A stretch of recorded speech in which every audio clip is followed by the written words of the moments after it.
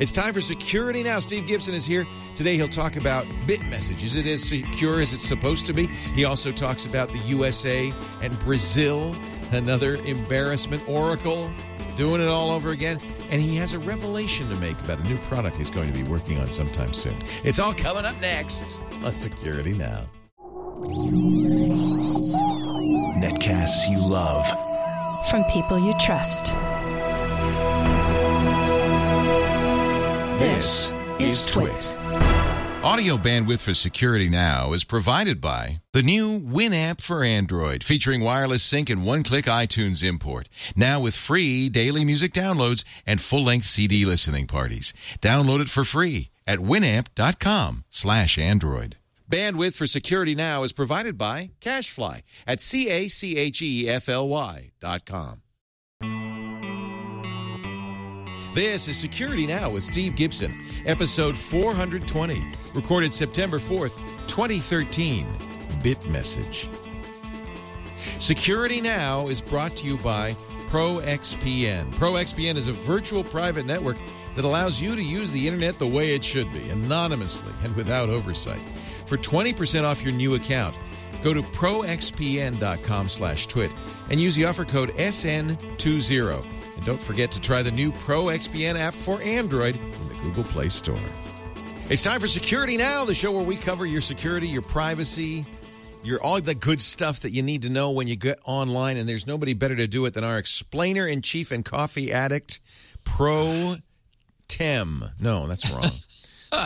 Mr. Stephen Gibson of grc.com. He's the creator of SpinRite, the guy who first discovered spyware, coined the term, wrote the first anti-spyware. He's also the guy who told Microsoft, "You're crazy," when they did that raw sockets thing, and nobody believed him. Everybody dissed him. Microsoft mocked him until it became a big problem and they had to take it out. I can go on and on. This is a guy, he's been in the lead, the charge all along, and you got to listen to him. Steve Gibson. I think, Leo, we may be able to add before long that I came up with a solution for user login and web authentication. This would be huge. It would be huge, and I think I got it. All right. Anyway, we'll talk about that later. Did you have this inspiration in the shower? No, I was having coffee and reading my morning stuff when I was having some breakfast, and it just kind of my total focus is on SpinRite and working on the next release of SpinRite. And this just came unbidden, and I went, oh. Sometimes that happens. And then I thought, wait a minute. And then the more I've thought of it, it's been 6 days now, and I wanted to call it HIPS, HIPS, which would be an acronym for Hiding in Plain Sight. Because, it is so simple. I like that and acronym. So obvious. Yeah. You're like Archimedes in his bathtub. Well, Eureka!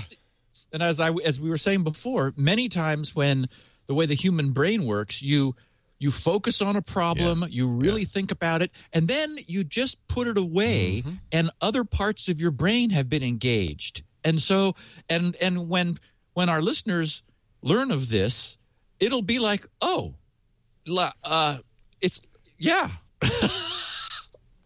Yeah. So, yeah. So I can't. It's so much better than anything we have now. You're such I can't a tease. imagine. All right, stop teasing us. Okay. Let's get to the security news. You can tease us later. By the way, what is this show about? Bitmessage. Okay. Yes. It's. I want to cover Bitmessage to sort of get it out of the way. It's got so many problems that it probably isn't going to survive, at least in its current form.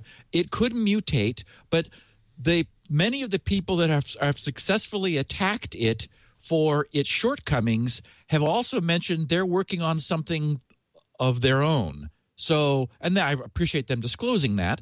But so this is an example of what I have expected we would see post NSA and Snowden revelation, which is, of refocusing on this kind of stuff. I think I read that Tor traffic is up 500%. It's like 5 times more use of Tor. Good. So Bitmessage, everyone wants to know what it is. So this is I didn't bother to spend the time to dissect a protocol at that level because I think it's a waste of time. But but there's my subtitle is an idea worth learning from, which is, and so the concepts are interesting, and so we're going to talk about it so that everyone's curiosity will be satisfied. You'll sort of know what it is. You could use it if you wanted to, but it's probably better to wait for 2.0 or maybe even 1.0. I think it's at 0.3.5 right now. That's usually a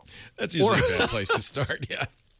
Or wait for the one that succeeds it, that like solves some of the fundamental problems. So it's some interesting ideas that are definitely worth sharing. And we got a bunch of news this week as well. Very exciting. Very exciting. Well, just before we get going, let's do a little business, if you don't mind. You can finish that cup of Joe. I can refill my coffee cup. Yeah, go get some more coffee while I talk about ProXPN. Steve's checked this out and gives it his thumbs up because ProXPN uses OpenVPN to protect your online business. Keep it away from prying eyes, starting with your internet service provider on up to whoever wants to know more about you. ProXPN.com. Now, we've talked about the idea of a VPN. That's a virtual private network. It is an encrypted tunnel through which you're surfing your email, your instant messaging, whatever you're doing on the internet goes. No one could crack into that tunnel. It uses strong encryption. And that tunnel takes you to the VPN server. Then it has to emerge onto the internet, of course. Otherwise, it wouldn't work. ProXPN, I should say. That's important, by the way. People probably are going to ProVPN. It's ProXPN for VPN, okay? ProXPN does some really interesting things with their VPN. For instance, they have servers all over the world. They just opened a new one. Right now it's Dallas, Seattle, London, Singapore, Los Angeles, New York, and Amsterdam. That means that's where you emerge. So there's some benefits to that, too. That means geographic restrictions are eliminated. You can emerge. You can seem to be coming from whatever country you choose. You can protect yourself against prying ISPs and those 6-strike rules. You can protect yourself against open Wi-Fi access spots, people snooping on what you're doing at a Starbucks or at a hotel or anywhere you're using the internet. And their software for Windows and Mac offers even more control, allowing you to select the programs and ports you want to anonymously route through ProXPN servers. Also works with Android and iOS. They offer PPTP, but now the new ProXPN app for Android in the Play Store means you can use OpenVPN on your Android. That's the best choice. And, of course, world-class customer support. Now, they have a free solution, but the Pro solution, which I recommend, normally $74.95 a year, or $9.95 a month. We've got a special offer. If you visit proxpn.com/twit to sign up and use the offer code SN for security now, SN20, you'll get 20% off, not for the first month or year of your ProXPN subscription, but for the life of your account. That means on the annual plan, you're paying less than $5 a month for total protection. And, of course, if you're not satisfied, cancel within 7 days and get a full refund. Protect yourself online with the strongest encryption available. ProXPN.com/twit. And don't forget to use SN20 when you buy.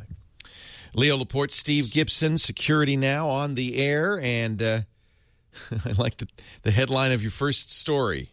It says NSA and the USA in the DOGHOUSE. What's going on? Yeah, well, there's continues to be international fallout from the incremental revelations as the Snowden documents continue to come out.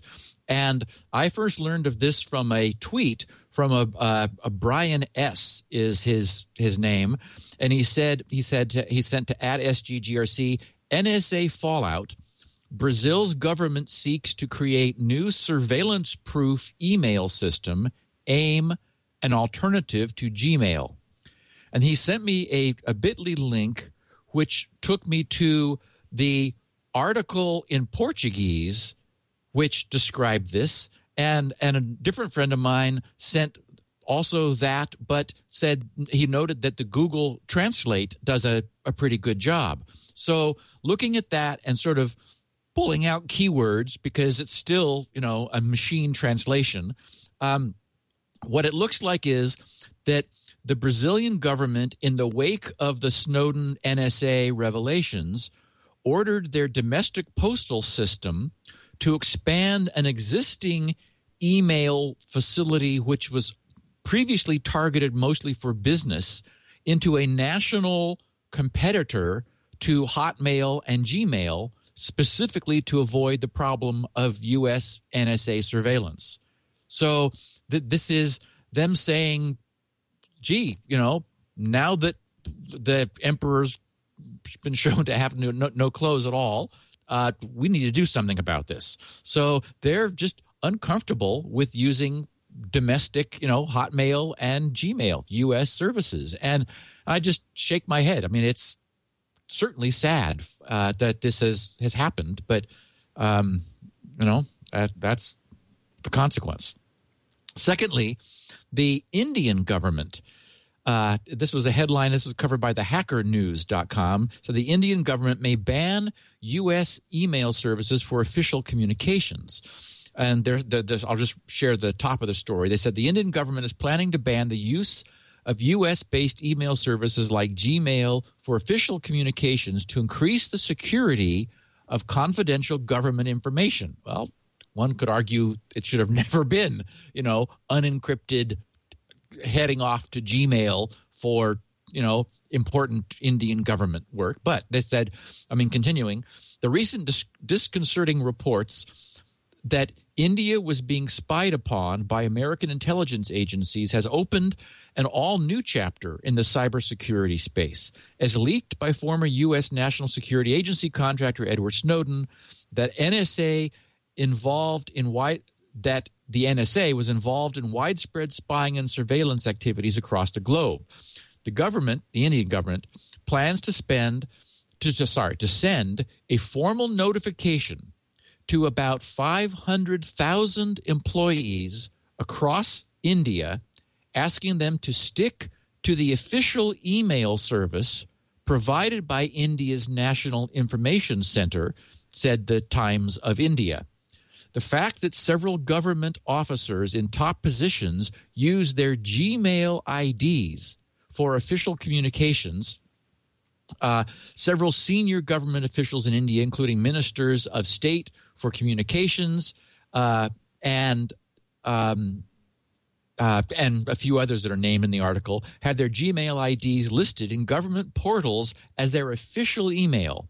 So last week, India's IT minister revealed that the new policy will enforce rules such as the use of static IP addresses, virtual private networks, and one-time passwords for accessing Indian government email services on all Indian all Indian officials who are stationed abroad. All Indian missions will use, it said, NIC servers, which are directly linked to a server in India and that will keep government information safe. So, in the past, we were seeing rather lax security and not much focus and concern, but governments are responding to what has been learned about what the NSA is doing.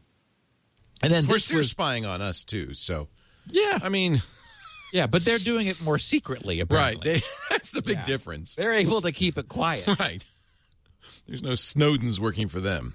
Okay, so this next piece helped, I think, to explain a little bit about what we discussed last week with not only David Miranda being detained, but then that weird forced destruction of hard drives in the basement of The Guardian over in the UK. It turned out that David Miranda, who was, as we know, working as a courier for The Guardian's Glenn Greenwald, shuttling documents back and forth. Are you sitting down, Leo?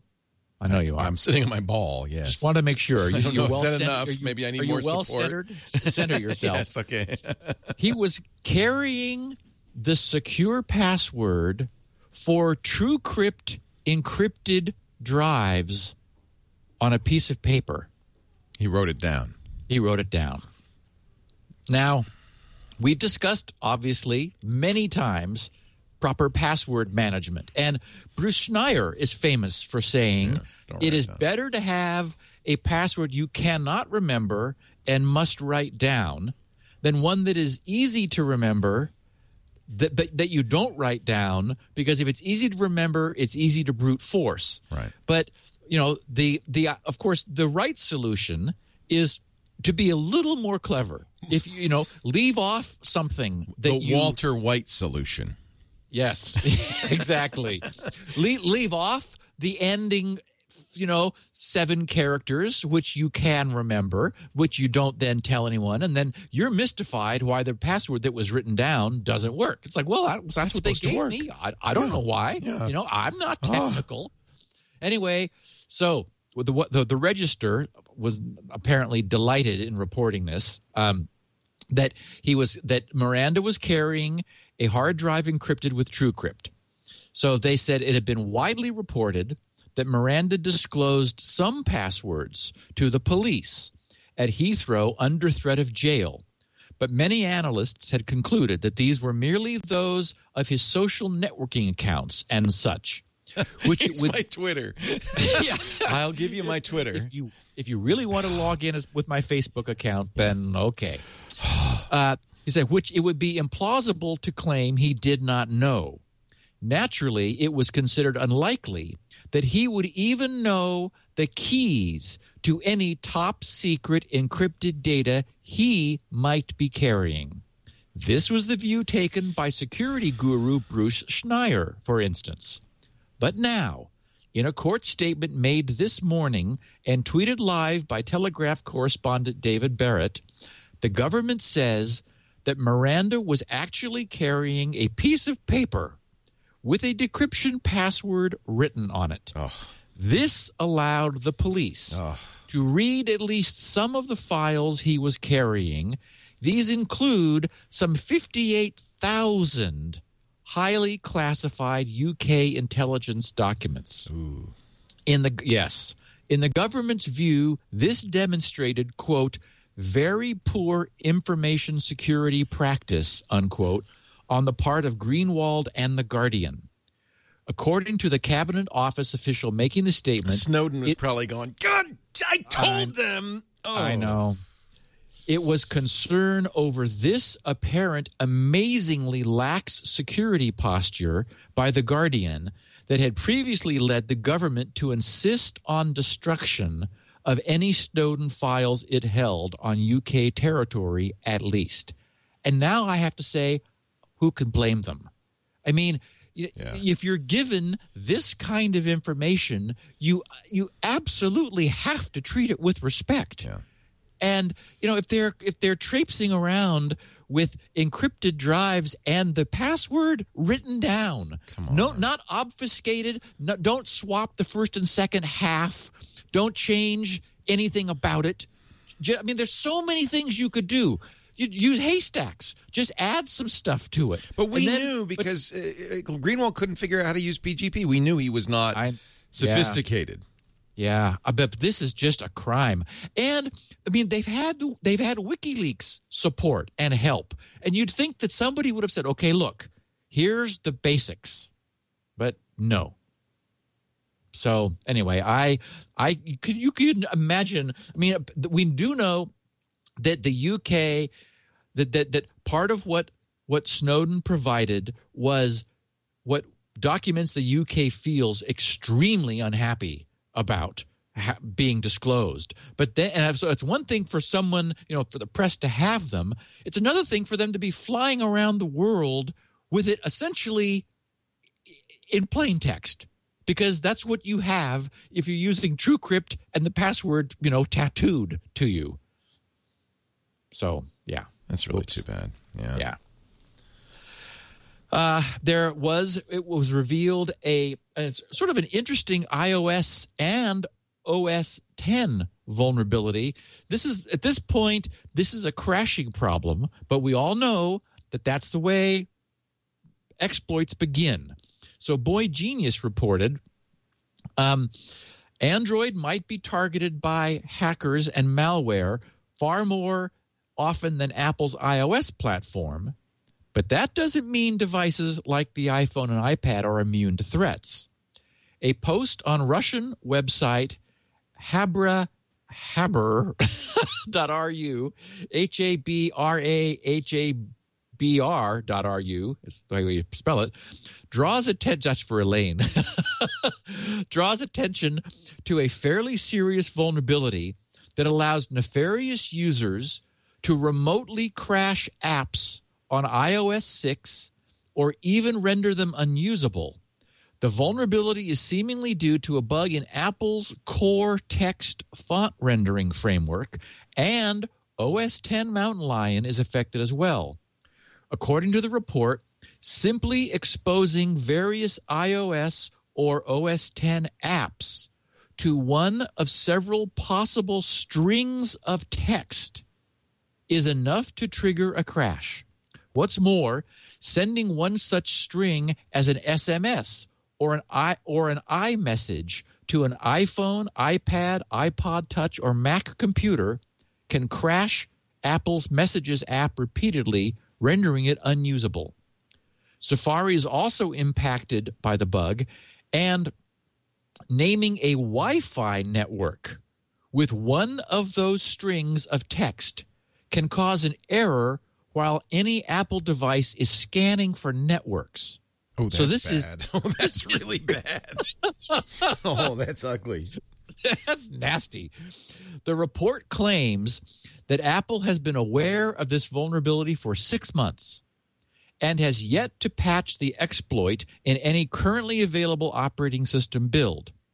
The author does note, however, that beta versions of iOS 7 and Mac OS X Mavericks are seemingly not affected. So, for whatever reason, that's how they plan to fix it then, because yes, those are both coming out soon. Yes, and what I would say to people is upgrade. Yeah. Oh, this is definitely, or if your device begins doing something really suspicious every time you drive by a certain Starbucks, then now you know why. You know, if it crashes when it comes within range of their network or someone's network. So I thought that was interesting. And I picked this up also. I thought this was interesting. In what's being regarded as a historic vote, Ars Technica reported that New Zealand just banned software patents. Yay.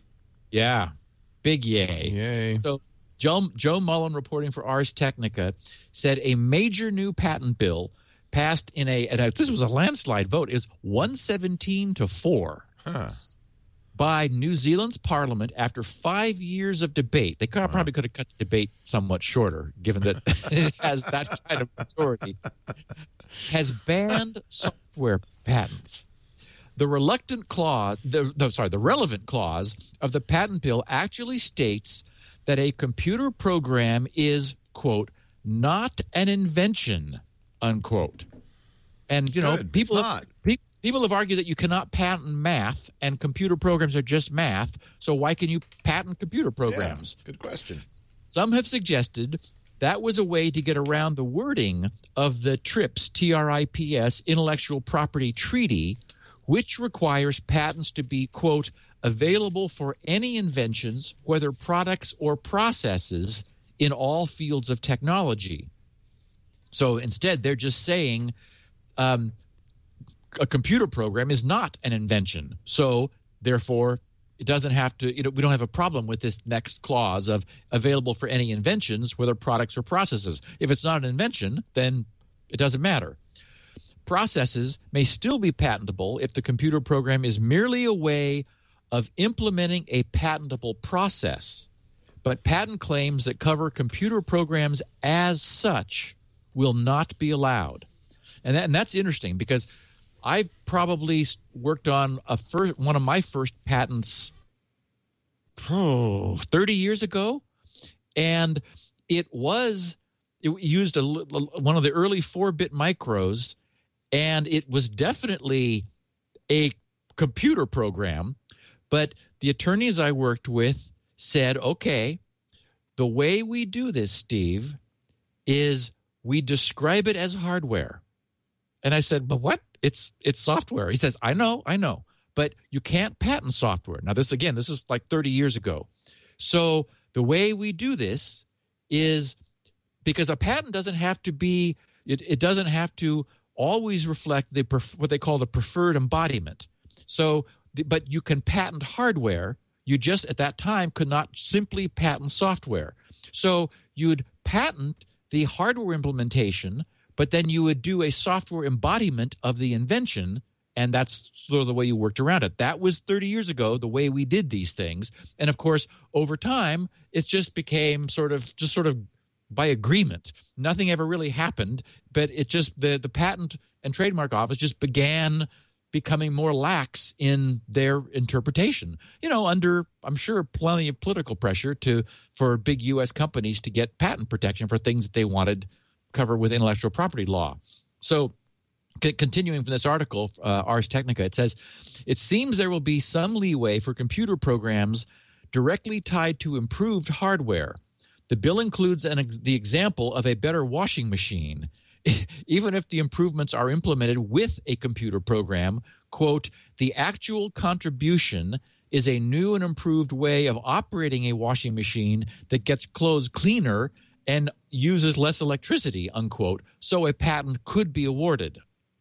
So that seems sort of gray to me. Yeah, one of the things they're talking about is you have to build a model of it, a physical model. That would be a good choice. Yeah. Yeah. So anyway, this is now the question. And they are saying they will continue to honor existing patents, but they simply will not issue new ones. So now the question is, here's New Zealand off by themselves with this. What happens with the rest of the world? And in fact, they quote this Claire Curran. She's one member of parliament who's deeply involved in the debate. Claire Curran quoted several heads of software firms complaining about how the patenting process allowed obvious things to get patented, and that, quote, in general, software patents are counterproductive. And that's always been my argument, is that there's in the patent language, it's the test is supposed to be whether it would be obvious to someone trained in the art. So like if you went through college and you got your degree and someone said solve this problem, that's called engineering, to use what you've learned to solve the problem.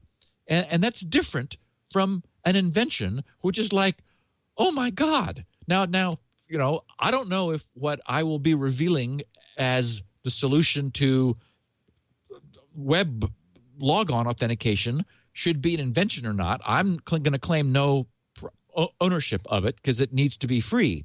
But maybe I think it's obvious. But like there's zipper, there's a zipper and there's Velcro, and so some things are obvious in retrospect, but weren't obvious, prospectively. So it's difficult, but it's certainly the case that what we see with software patents today is a company was just first. And so because they were facing problems others hadn't yet faced, they're claiming that they invented all these things, which anyone else with that problem would have also done. And I guess that's my argument. I think that isn't an invention. If anyone being asked to solve the problem who is a knowledgeable expert in that knowledge domain would have just simply done the work, written the code, then that doesn't deserve protection. So it is unfortunately our patent granting system, which is so broken. They say, well, that seems new, we'll let them battle it out in court. And that's the problem, is this litigation is incredibly expensive. And in fact, it's why I stopped volunteering to be an expert witness, is that I was for years. I sort of fun to be involved, but I watched the court do the wrong thing so many times. It's like, it was more frustrating than it was gratifying to, help people solve problems. So, yeah. So I don't know what that means, but I think it's if nothing else, it's a step in the right direction. Yes, it's progress. It means people are paying attention to it, whatever. Now, we have a lack of progress from Oracle. It's 2 steps forward, 1 step back. That's the way life is. Oh, I just hope it's not 3 steps back. It turns out that Oracle is like they're reluctantly recognizing that they seem unable to control their own language, or at least the language that they inherited. And so, from Sun, that is, of course, Java. So now there is a new security warning, which Oracle has added to Java to pop up and warn you. Use of this software could be hazardous. Yeah, it's like, no, you know what? No kidding. What does it say? Does it actually say that? No, it actually says that this is potentially dangerous. That's the solution? Well, here's what they did, though. The two of the fields, the name and the location, where it came from and who created it, are not protected, and malware can change them.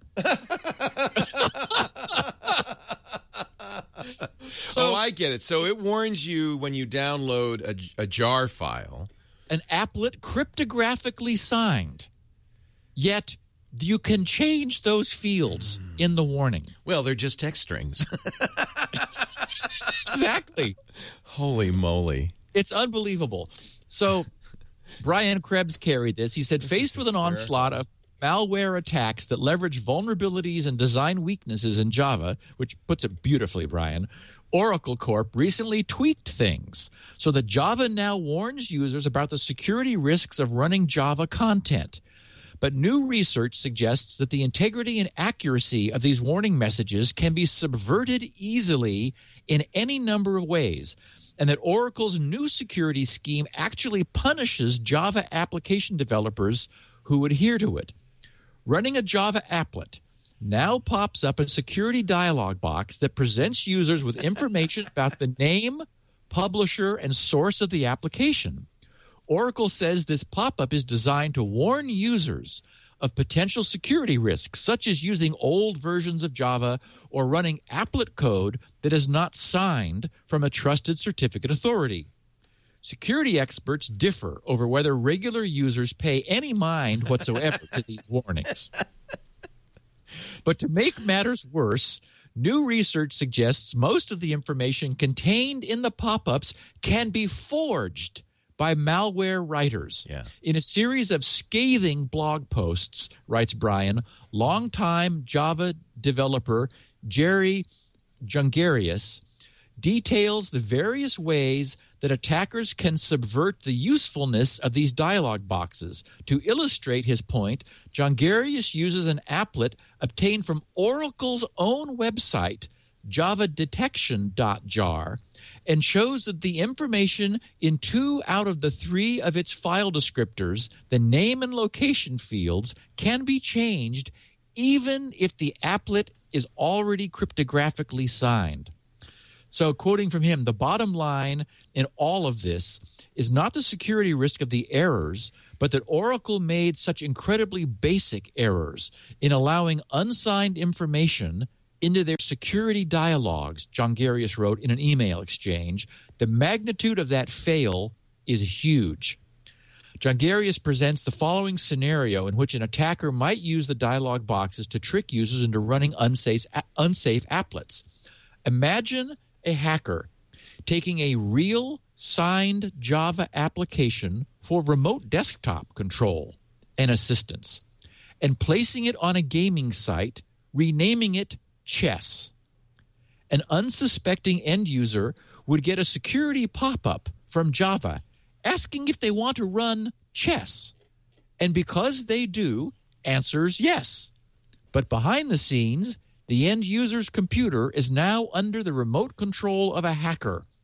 Or maybe to throw off suspicion, implemented a basic chess in HTML5 so it looks like the Chess-ish. Exactly.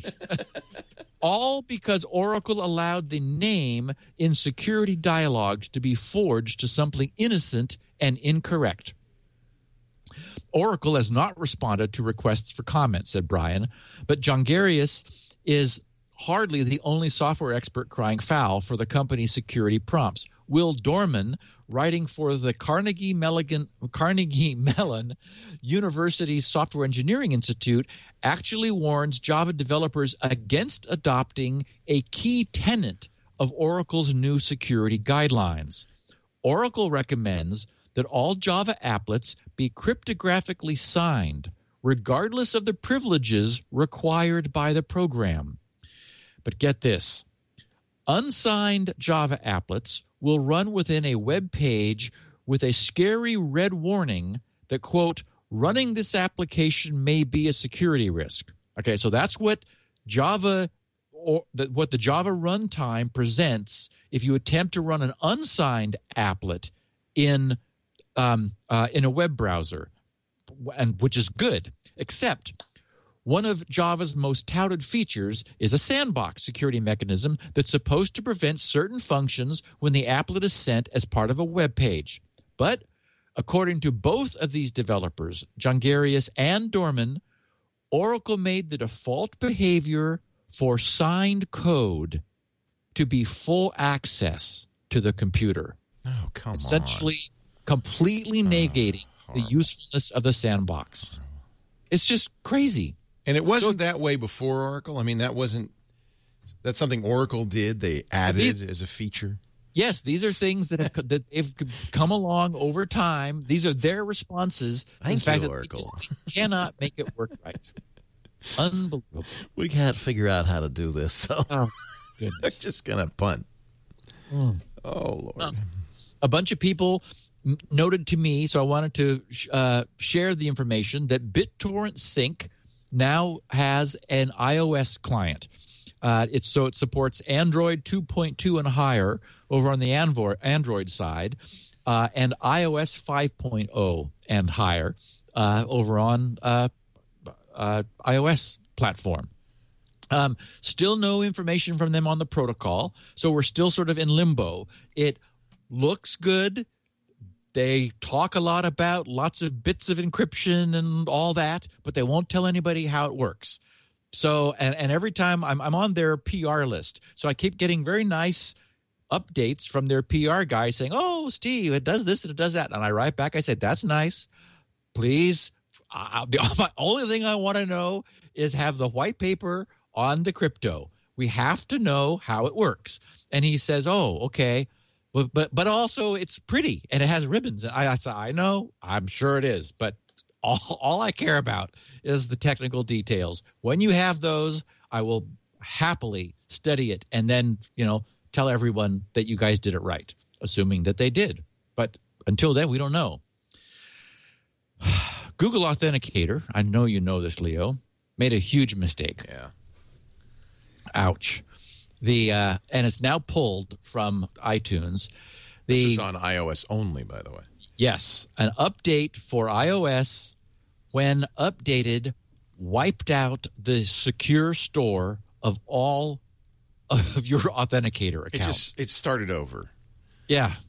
Yeah. But, I have to say, people should be saving their secret keys. I save it in LastPass. So it's very easy. And the reason I do it, not because I was worried about that, although this is a benefit there, but just because I want to set up Authenticator on other platforms. Yes. So I save actually the image of the QR code into my LastPass, into my it requires more notes. steps. And so, not everyone was doing it. But yes, you're right. And it would be nice if there were some, like good backup facility. Some automatic one. Yeah. So many people were getting hurt by this that Google yanked it immediately from iTunes. Well, and I think what happens is people, so let's say you're using Google second factor authentication. Google gives you a QR code. You snap the picture in the QR code just has a long number, which is your ID. And, and so you don't have to enter it in by hand. You snap a picture of it, and Google Authenticator now has it. Then people just delete it. They go on. So there's no other place that it's stored. That's just dumb, frankly. Yep. But they should tell you that. They should say, store this QR code somewhere securely.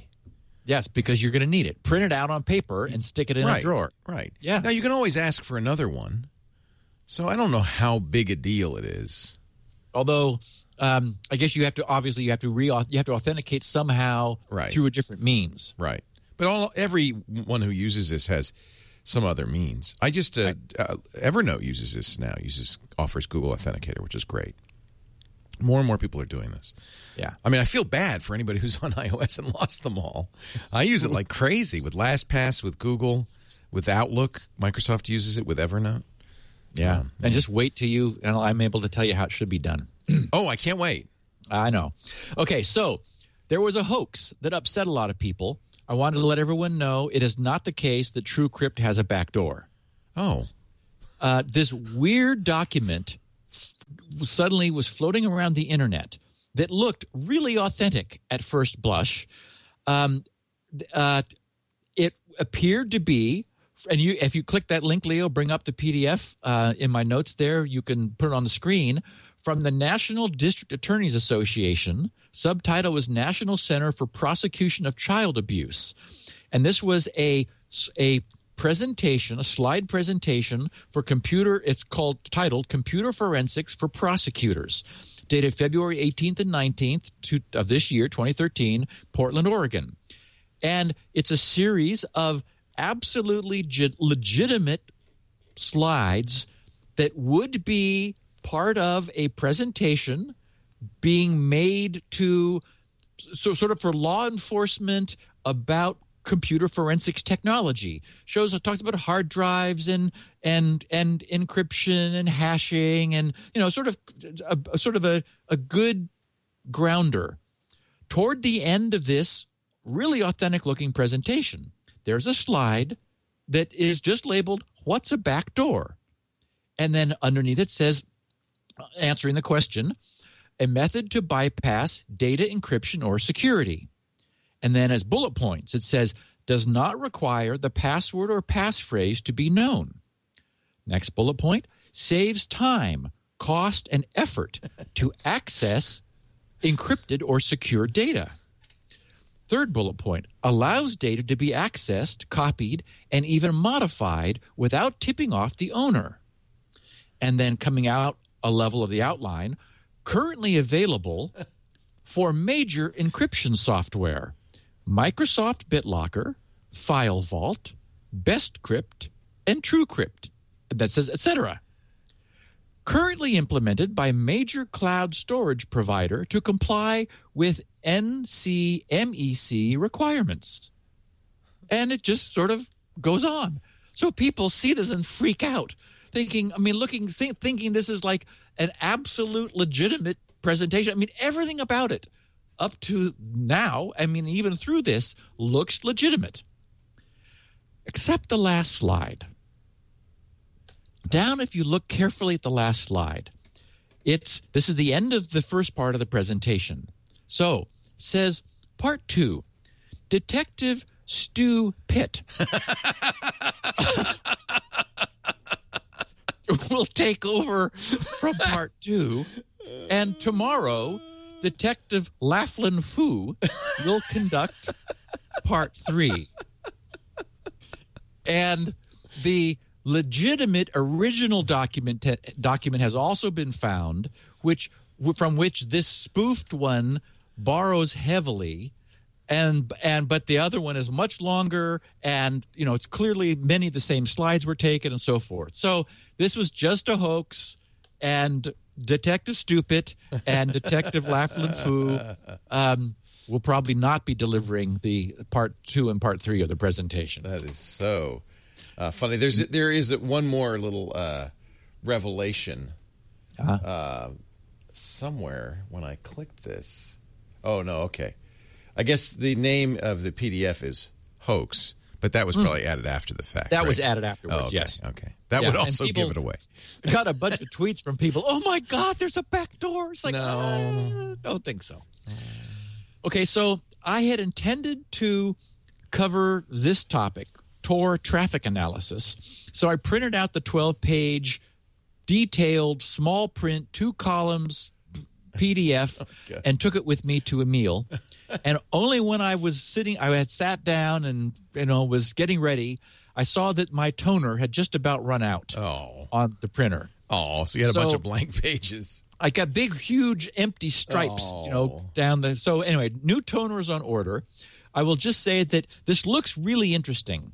It was this research on Tor traffic analysis, and remember we were talking about traffic analysis just recently because it is the Achilles heel, and it also feeds nicely into our discussion of Bitmessage. This paper was put together by researchers at the U.S. Naval Research Lab, which of course was the original sponsor of Tor. They did the original work on onion routing under the auspices of DARPA, and also some people at Georgetown University. So it's a beautiful piece of research. And just reading from their abstract, they said in the abstract of this, we present the first analysis of the popular Tor anonymity network that indicates the security of typical users against reasonably realistic adversaries in the Tor network or in the underlying internet. Our results show that Tor users are far more susceptible to compromise than indicated by prior work. Specific contributions of the paper include a model of various typical kinds of users, an adversary model that includes Tor network relays, autonomous systems, internet exchange points, and groups of internet exchange points drawn from empirical study, metrics that indicate how secure users are over a period of time, the most accurate topological model to date of the anonymous systems and internet exchange points as they relate to Tor usage and network configuration, a novel realistic Tor path simulator, and analysis of security making use of all of the above. To show that our approach is useful to explore alternatives and not just Tor as currently deployed, we also analyze a published alternative path selection algorithm, congestion-aware Tor. We create an empirical model of Tor congestion, identify novel attack vectors, and show that it, too, is more vulnerable than previously indicated. So I will digest this study, figure out what it means, and we may just do a podcast on it because that's significant. But basically, it sounds like it's not good news. I don't yet know how bad the news is. Yeah. Okay, so before we began recording, Leo, you and I had a lot of fun talking about one of our passions, which are TV shows. Yeah. So in a weird, I haven't seen this from him before, blog, Paul Krugman, who is, with the Nobel Prize winning economist. Yeah, exactly, who blogs for the New York Times and is a regular columnist for the New York Times. The title of his, and this is a good friend of mine sent this to me, otherwise, and I'm really glad from the description, the title of his blog post was Send in the Clones. And then he said, parentheses, unserious entertainment advice, except he's serious about it. Yeah. So I want to share this we're in miscellany now, obviously now. He wrote, hey, if I can post music videos once a week, I guess I can recommend a TV show now and then. Just finished watching our DVR'd season 1 of Orphan Black, and wow. If you haven't heard about it, it involves a number of women who discovered that they are clones, products of an illegal experiment. All of the clones are, of course, played by one amazing actress, Tatiana Maslany, who not only changes accents, but changes her whole body language when she shifts from London grifter to soccer mom to science geek to murderous religious fanatic. Wow. She even does the soccer mom impersonating the grifter and vice versa. Wow. And somehow makes it clear that's what's going on. Eat your heart out, Alec Guinness, writes Paul. And with the magic of modern technology, there are multiple scenes in which, say, 3 of the clones are talking to each other, and you really do forget that we're watching repeated takes of the same actress. Oh, and Max Headroom appears to be the big villain, although in this show, nothing is what it seems. Then he concludes, I think they're rerunning season 1 this fall, and there will be a season 2 next year. Highly recommended, and that's a BBC production. And you can buy it on Google Play, which I'm about to do right now. Yes, it really sounds interesting. I grabbed the Blu-ray, the first season on Blu-ray disc, and Amazon said they've sent it to me, so it's on the way. And it is available in your other shadowy sources, as one would expect. Also, Play Store, so you can get it for download. I'm getting it right now from there. I think it's 10 episodes of the first season, really sounds intriguing. So I'm not representing it one way or the other. I haven't seen it, but I wanted to chat room agrees. It's some have seen it in the chat room. They say it's incredible. Oh, fantastic! Yeah, I can't wait to see it. Yeah, I'm buying it right now. Okay. So a couple days ago, I posted something in the grc.spinrite.dev news group where I am hanging out full-time working on SpinRite. And in a minute, I will update everyone on that because I had a major milestone yesterday. What I posted was this. Subject was something I cannot ignore any longer. Gang, 3 days ago, so I guess this must have been Monday I posted this, during breakfast last Thursday morning, I came up with what may well turn out to be the solution to the whole website authentication problem. It requires no username or password. It's 100% anonymous. It gracefully supports multiple unlinked personas. It's far, in caps, more secure, quick and easy to use than time or sequence-based one-time passwords.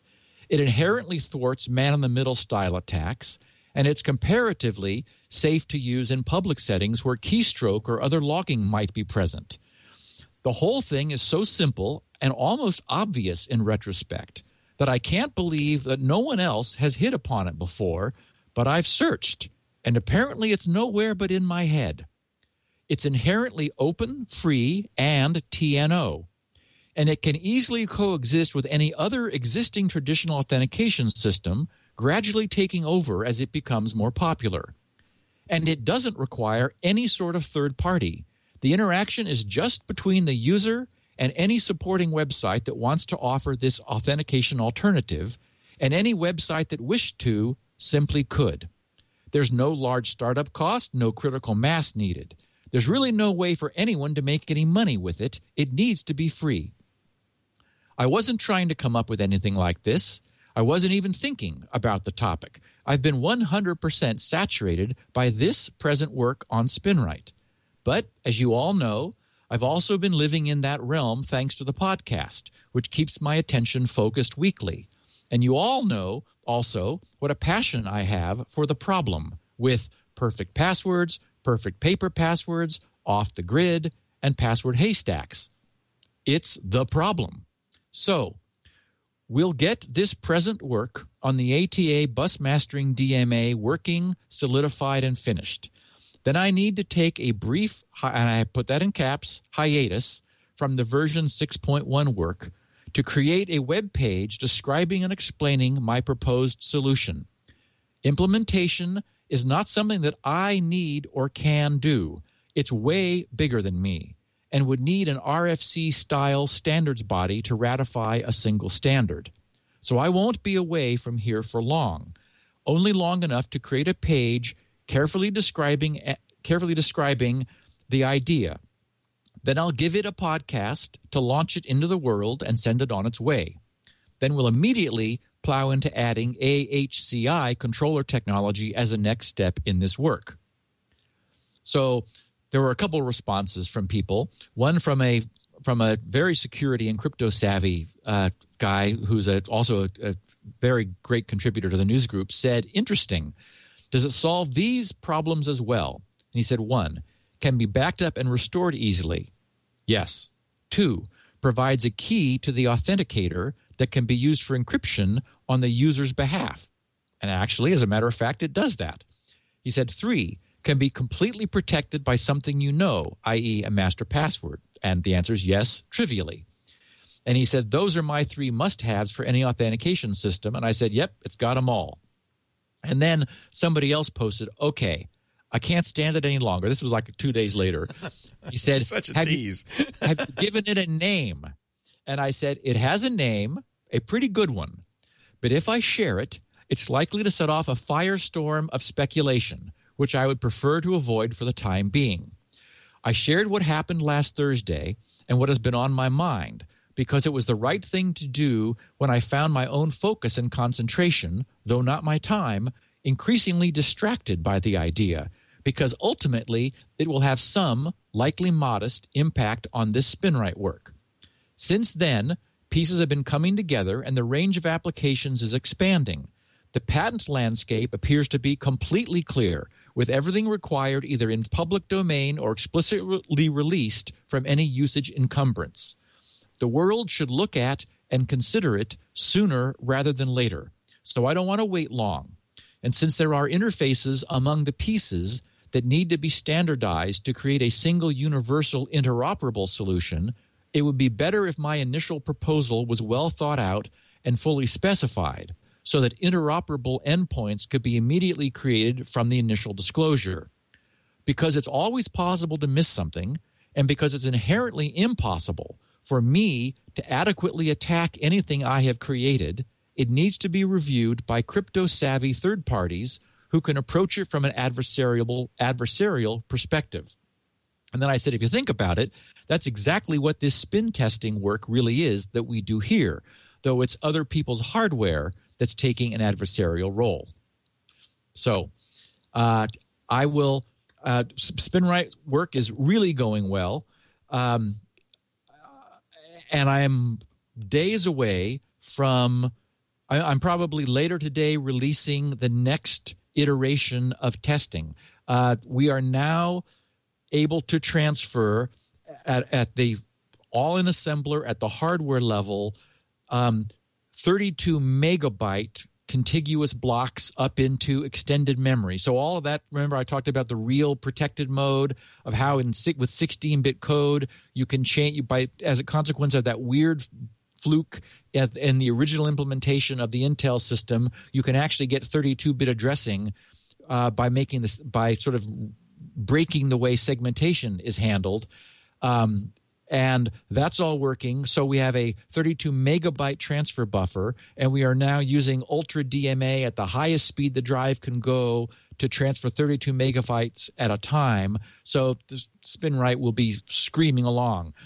We're doing that right now on the older style ATA specification, and I want to originally I was thinking I would do 6.1 and then I would hold off to do the AHCI controller, but so many people have that now, and I'm right in the middle of all this, so it's like, well, let's just get it done while I'm in the middle of it. So I do want to take a break and create a web page to explain this Eureka Aha event, and when I tell everyone, they're just going to go, well, that's obvious. I mean, it's so simple. It is just like, yeah, it is like a zipper or like Velcro, but somehow no one has done it, and it solves every problem. It's really cool. So good. I can't wait. The problem is, I think you're going to be gone. Yeah, I am. I'll miss it, so I'll have to hear about it from a distance. Well, we'll see how the timing goes, but yeah. Yeah, I can't wait. Yeah.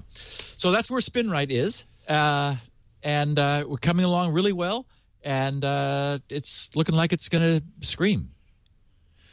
Okay. And you don't want to say the name out loud of this thing? Nope. Because people will do what they did, in fact, in the chat rooms when you did mention it before the show. Speculate as to what it is and how it might work. It is one other person in the world knows about it because we had a 3-hour conversation by phone yesterday. Mark Thompson. I figured you'd tell Mark. I needed someone. I needed to bounce it off of somebody really smart, and Mark is similarly. He's like, "Holy crap!" And I said, "I know," and he loves it. I mean, it's like so correct. Good. But there's a point I was going to make. That's the reason I mentioned Mark. Well, that's the only person who knows what you were asking. Doing. Well, just that why you didn't want to say the name, because you didn't want to stimulate people to say what it might be. I don't remember where I was going with that thought, unfortunately. But anyway, so one person knows, and I know what it was. Mark felt that in order for this to succeed, I had to do everything. I had to have before mobile you apps, announce it, and I had to have website stuff and everything. I don't think so. I mean, I understand Mark's position, but this is so compelling. It will immediately kill one-time passwords. They're dead. They are. I mean, the reason it's so much better than that. And so I want to lay out the concept, but it's crazy for me to, and I just don't have the time, and it doesn't make sense for me to try to do the whole thing. It's not necessary. The concept it's so much better than anything we have ever seen that it will just happen. It will acquire its own traction. Good. So I look forward to finding out more. We don't have an ad. You can go right into Bitmessage, our topic of the day. So Bitmessage. As I said at the top of the show, I'm not bothering to dissect the protocol because there are too many problems with it.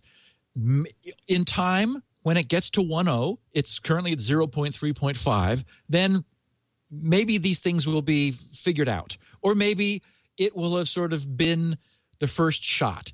I think I was reading that Bitcoin...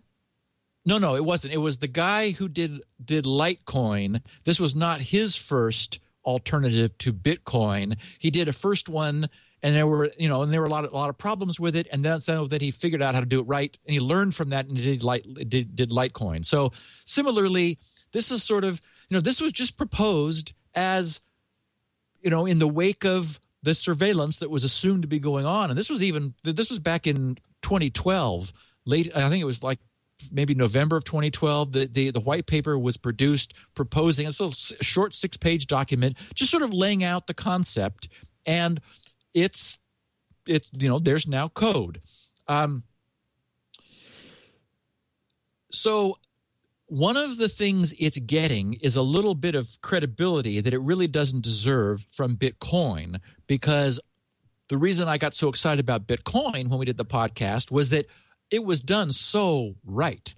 So it's called Bitmessage sort of unfairly because it's, the only thing it really has in common with Bitcoin is, first of all, the bit prefix, the fact that there is the concept of a partial hash collision, which was one of the things that was so cool about Bitcoin, the notion of a proof of work, the way, the Bitcoin system slows down the generation of coins to keep them at a constant rate in the face of increasing amount of total work being done to create coinage by increasing proof of work.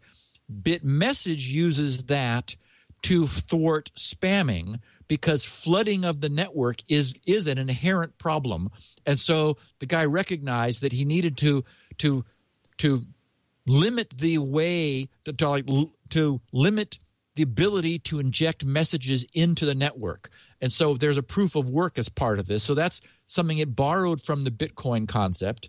And then the other thing is that the way Bitcoin works, as everyone knows, is that essentially everybody gets the blockchain. And so that is to say that it's a peer-to-peer network where everything receives the current state of Bitcoin. And Bitmessage has that same everyone receives everything model, although it isn't a chain and the information is not kept forever. So those are that's all there is really to tie it to Bitness relative to Bitcoin. So I wanted to differentiate it from Bitcoin. It's not like this is some messaging system written on top of Bitcoin or in any way related to it. And so we shouldn't give it any props for being a relative of Bitcoin. It isn't. It just has that name. Can you just tell me what it does? Yes. I mean, I can kind of infer from the name, but I'm curious. Yes. So it is a peer-to-peer messaging system where everybody who wants to use it runs the Bitmessage client, which I think is a Python app. I think it's written in Python, and so it's multi-platform, Windows, Linux, and Mac. So they run this client, which connects into this peer-to-peer network, and all users retain the most recent 2 days worth of messages. So when somebody new connects up, they connect into the peer-to-peer network. So they're adding their node to this, and they receive from the peers the most recent 2 days worth of bit messages, which the entire network maintains. So basically, this is a bunch of peers that are passing messages around among each other. Anyone who wants to send somebody else in the network a message can. So everybody gets an asymmetric key pair, a public key and a private key. The hash of your public key is obviously a much smaller token. And in the Bitmessage, it starts with a BM for Bitmessage hyphen, and then it's a 36-character, we're used to seeing these pseudo-random strings, just looks like gobbledygook. It's weird. I think it's like base 58, which I've seen some people say, huh? Why 58? Not 64. It's like, okay, 58 for some reason. Maybe it's maybe they eliminated some of the visually confusing characters in case someone was going to type it in. You could type in an address. Hopefully you don't have to very often. So everyone is known in the network only anonymously. So there's no username, there's no password. You're in that way, it's sort of also like Bitcoin. You are just this string, this token, which is a hash of your public key. So you could put that on your website. You could email it to a friend. You could do whatever you wanted to with it. And there are 4 types of objects in the system. There's a request for the public key. So given the hash, you can ask the network for this user's full public key, which you would use to encrypt a message that only they can read. So that's the way a person-to-person message is sent. Then another object is the public key. There's a person-to-person message or a broadcast, because what you could also do is a person could put onto the network something that they want multiple people to read. And so rather than encrypting with a recipient's single public key in order so that only they're able to receive it, you would instead encrypt with your private key so that anybody who wants to read what you have broadcast is able to do so. So anyway, so basically it's a weird concept. All these people are in this densely interconnected peer-to-peer network, and anyone who sends a message, that message is received by everyone. And the only way you know if a message has been has sort of like dropped into the network where it propagates across the entire network is if your private key can decrypt it. So messages are coming in, and your client checks each one that comes in to see if it's able to decrypt it. And if it is, then it must have been encrypted with your public key and thus bound for you. And so when you think about it, this defeats to some degree, but there are many. This has been around long enough, and enough people have looked at it that there are people beginning to find little chinks in the armor here. The concept was that since everybody received all messages, there was no way to tell when a message was meant for someone, which is clever. I mean, it defeats traffic analysis just by virtue of sending everybody everything. It's like, okay. So that's essentially the concept. There are normally messages are acknowledged.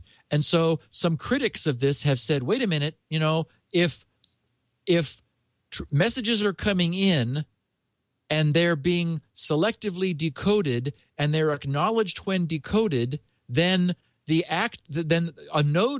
user could be seen sending an acknowledgement out, which would mean that that's acknowledging something they received. So you can see where you can begin to chip away at the opacity that the entire system was designed to have. Also, it feels very immature from a cryptographic standpoint. Normally, what you do, and we've talked about this often, is if you wanted to encrypt a message, you would use a pseudo-random number generator to generate a nonce, a one-time symmetric key. You would use any of the well-established, proven cipher block chaining approaches to encrypt your message under that symmetric key. Then you would only use either the private or the public key, the asymmetric key, to encrypt that symmetric key, and you attach it and off it goes. As I understand it, and again, I didn't dig really deep, I'm just looking at comments from people who have been critical of it, the system uses the asymmetric key for the bulk encryption. Now, part of their motivation was probably to slow down the creation of longer messages, because there is this intention in the system for the bigger the message is, the harder it is to create it. So they may have it's hard to imagine that somebody who created this wouldn't have understood how basic, PGP or SSL. All encryption uses the concept of a pseudo-random key that you use for symmetric encryption, and you use the much more slow asymmetric encryption only for the symmetric key. Anyway, as I understand it, this system doesn't do this. Also, there is no interblock. There's no interblock connection, and I've seen some people talking about that you could reuse already encrypted blocks and reorder them, and allowing blocks to be reordered is never a good idea. And you can also append additional information at the end of blocks. Anyway, the implementation really feels weak. So again, it's receiving well-deserved criticism, and I think maybe at some point it'll get off the ground. It's not clear. It is possible to tell people you are very concerned about privacy, so you will not respond with an acknowledgement. Otherwise, the problem is if somebody were sending you sending a message to you. Remember that messages only stay are hosted by this network for 2 days. So what if the recipient was offline for 2 days, and then the message that was bound for them they would never see? So the idea is that you need to check in every 2 days in order to get an update of all the messages that you're behind on, so you can see if any of them are for you. Or and when you receive it, you're supposed to acknowledge it to the sender, so the sender can remove it from their sender's queue and essentially acknowledge, know that the recipient got it. Otherwise, the proper behavior, if the sender really wants to verify receipt, is an exponential back off, where they'll wait 2 days, then they'll wait 4 days, then they'll wait 8 days, then they'll wait 16 days, resending each time, doubling the length of time.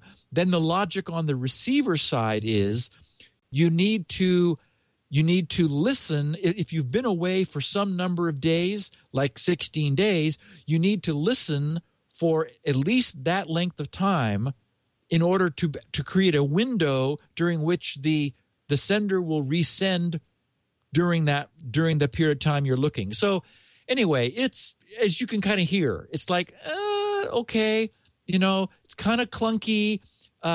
People are really concerned about scaling. Scaling, the original author of the document addresses this, and he comes up with a way of like forking the forking the network through a series of binary decisions to create substreams, and then a sort of a complex way of managing parents and siblings of streams. And anyway, it's interesting, but it just doesn't feel like it's there yet. And I actually found myself being encouraged by looking at some of the very good criticisms of it. And as I mentioned at the top of the show, people who are saying, yeah, well, I'm working on something that I think is going to solve these problems, so I want to, let everyone know that.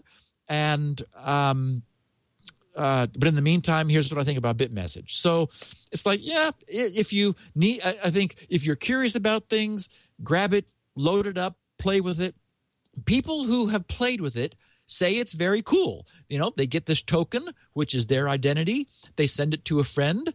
And then they get their friend's token, and then you in the client you're able to say generate a person-to-person message or a broadcast. So you choose which type of message you want to put out onto the network, and then you just type a message and send it.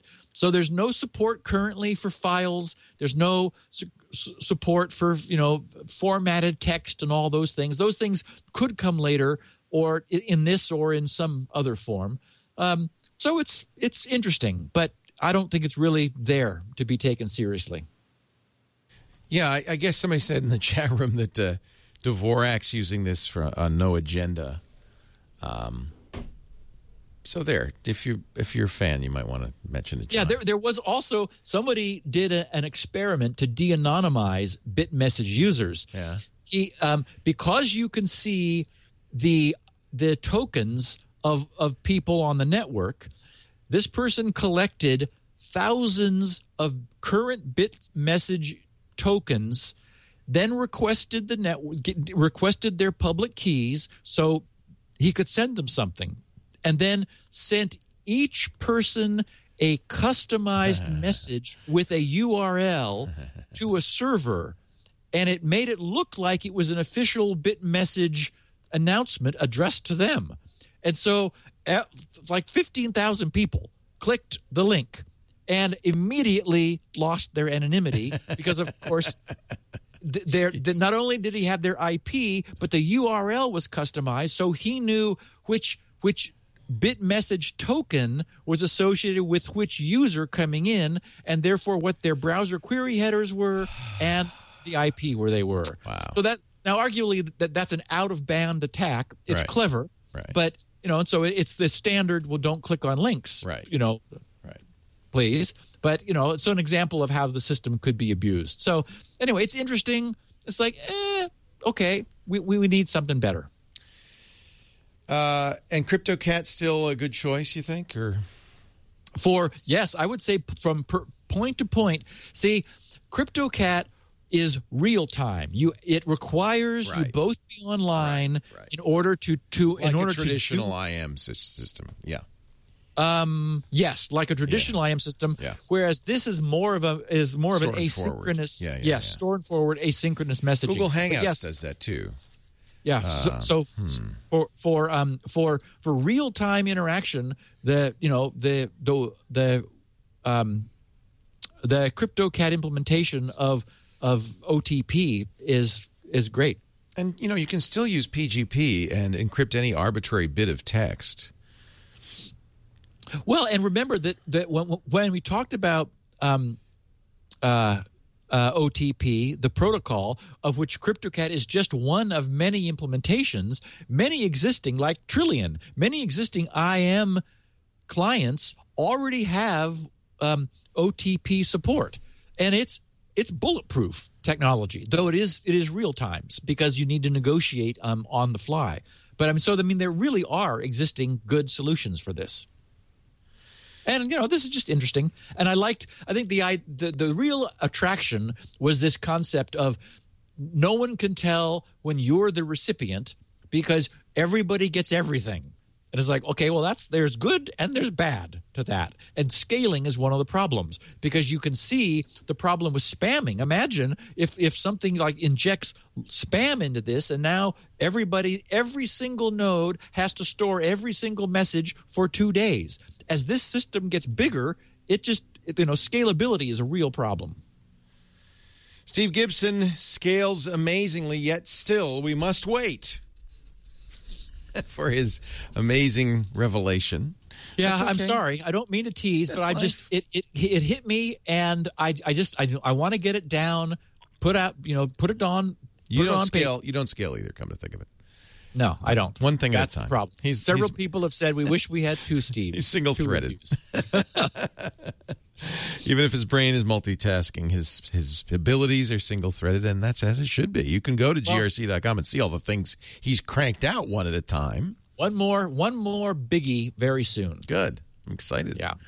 That's where you get SpinRite, the world's finest hard drive maintenance and recovery utility. You must have it if you have a hard drive.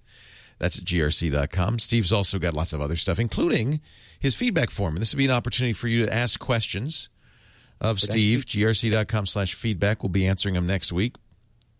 God willing. God and the security environment willing. If nothing horrible happens. If somebody doesn't leave his TrueCrypt password unencrypted. What else? 16 kilobit audios there. Transcriptions by Elaine Ferris. It's a great resource. You can also follow Steve on the Twitter at SGGRC.